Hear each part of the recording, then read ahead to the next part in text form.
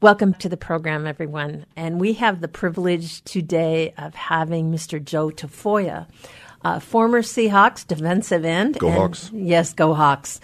Joe, thank you so much for being on the program today as we talk about Alzheimer's. And it's my pleasure, Suzanne. Thank you for having me. You know, it is a big step, Joe. You are a pillar in this community. You are one of the most giving, most heart-centered people I know. And I have had the privilege of working with you in various projects that we've done.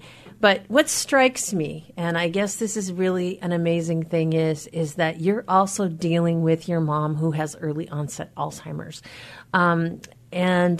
You know, I am so grateful that you're coming here to talk about this issue because there's a lot of families here in Greater Puget Sound that might know of somebody that is dealing with a parent who has Alzheimer's or who has somebody in their family that's dealing with Alzheimer's dementia. And your words of wisdom and insights today are just so helpful. So thank you for being here. Thank you. Yeah. Go ahead. So go ahead, and your mom has Alzheimer's. And could you just give me an overview of what is that like to have somebody that has Alzheimer's?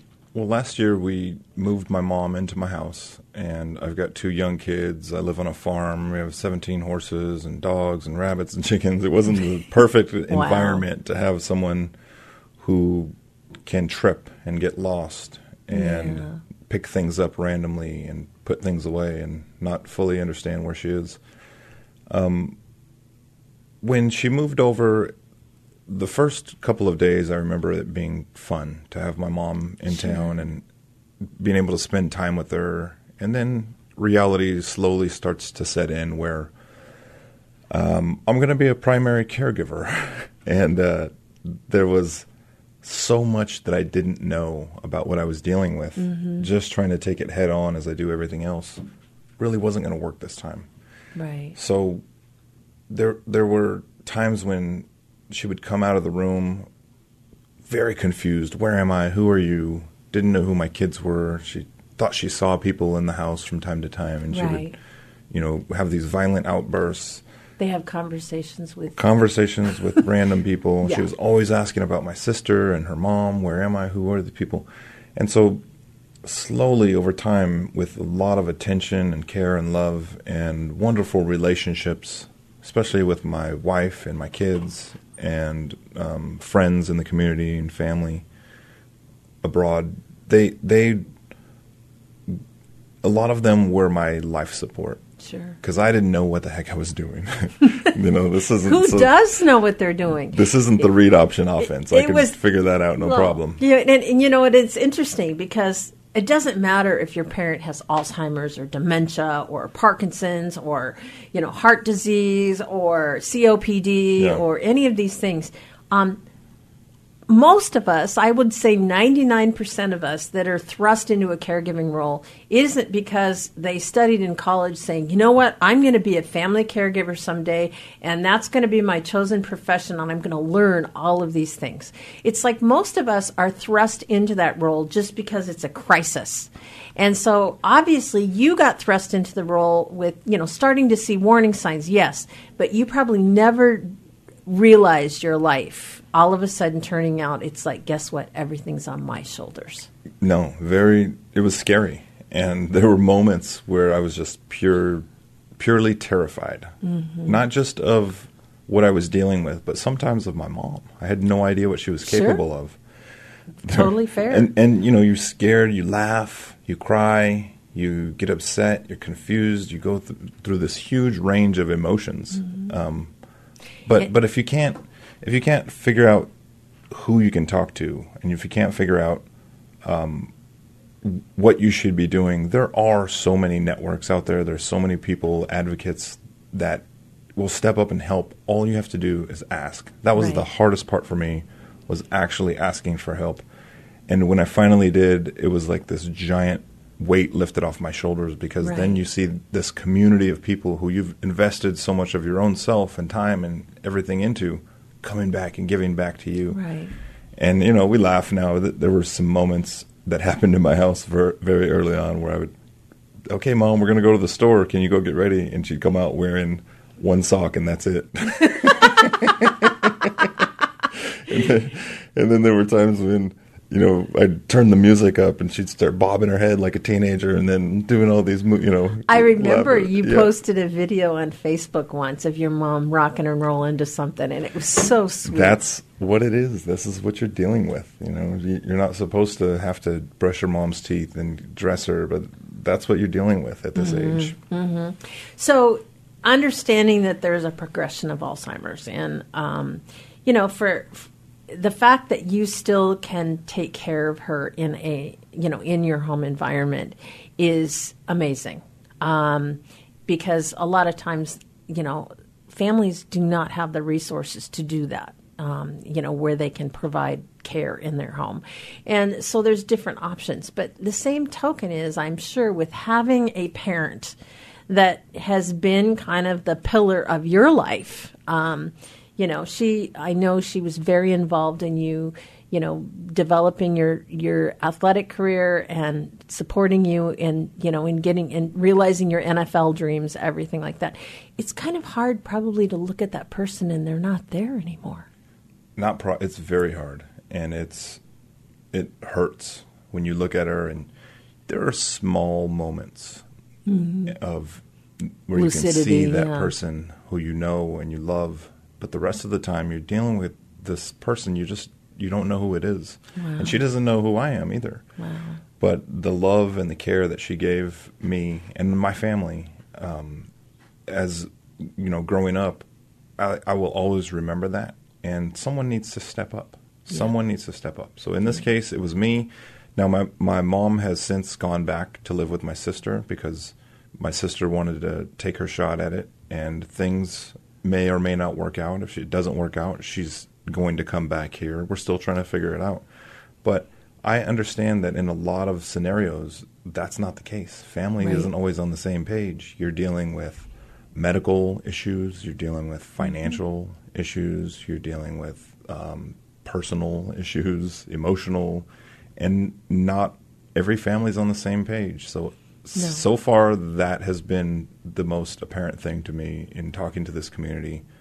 If you have someone who's on the same page as you and your family, you guys stick together and work it out. Right. If not, it is not uncommon. Everyone goes through this who's dealing with Alzheimer's dementia. Someone needs to step up and care for this person. And if they're part of this weird family dynamic that nobody gets along, it's actually not that weird. It's pretty normal. Right, right. I know. So we're talking with former defensive end Seattle Seahawk Joe Tafoya. Go Hawks. And about his mom's challenge and journey with Alzheimer's. And I think your challenge and journey in taking care of her is really paramount to this discussion. And as a result, what kind of advice do you have for those of us that are out there dealing with a loved one that has Alzheimer's dementia? My advice is to ask for help, because that was my biggest moment in all of this, when I finally came to the conclusion that this is way bigger than I thought. This is much more than I can handle. And I opened up about it. And when you open up, you're making yourself very vulnerable, and you come to this moment where you press send on a Facebook post and you think anything can happen. And what you find is that there are so many more people dealing with this than you actually believe. And there are so many people in your immediate network that are dealing with this. And when you ask for help and you reach out and you start the conversation, you'll be surprised at what you get back. And it's such an uplifting thing because, you know, I'm used to being part of a team and now part of a fan base that bands together. And we, as fans and friends and family, we communicate with each other, and we are able to come together under this thing that's bigger than ourselves. And now I can get the help that I need. Right. Yeah. Right. And getting that help it's okay. Not only is it okay to ask for help, and I think that's the most important thing, but the other side of it is, I'm sure, is there's this area of where do you go? You know, again, This is the world that we live in. A lot of these things in the society is shoved under the rug. And I know when I was a caregiver for my mom, I didn't know where to go. Luckily, we have Answers for Elders, which is we have our care line, and you know about that. But there's other resources as well. The Alzheimer's Association has been wonderful. There are angels that are in that community. Honestly, if you open yourself up, they come to you, and you'll find that you don't know where to start. You have no idea what information to take in, and it's like drinking from a fire hose because there's so much information coming your direction. And once you figure it out that there are good people, you migrate towards the ones you can get along with and communicate with and are close in proximity to you. And honestly, just opening the doors is my advice. Right. So all you 12s out there, I want you to listen, because I think all of us as a fan base can do something in our communities to help not only your own family members, but also those families in our communities that are struggling with Alzheimer's and dementia. So if I'm just somebody that would like to help, what kinds of things could I do is just a general? Well, you could find Suzanne and Answers for Elders, Answers for Elders, and you can get involved in that community where we do 12 Days of Goodness, and you're visiting elderly facilities, going and just showing up and being part of it and watching the joy on their faces. A lot of times people get left behind. The elderly get left behind, and they don't have anyone in their immediate network that will come and visit them. And just something as simple as that, there's hope. Reach out to the Alzheimer's Association, ask to get involved there. But honestly, just support someone who's going through it. Send them a message. It did wonders for me. Thank you. Yeah. Thanks for being here, Joe. All right. My pleasure. Hi, this is Suzanne Newman, host of the Answers for Elders podcast and radio show. We are the North Star that guides you through the complicated journey of senior care with trusted experts in money, law, living solutions, and more. So join us on this station, your favorite podcast channel, or just go to AnswersForElders.com. Meet the Wayshowers who will help your journey go a lot easier.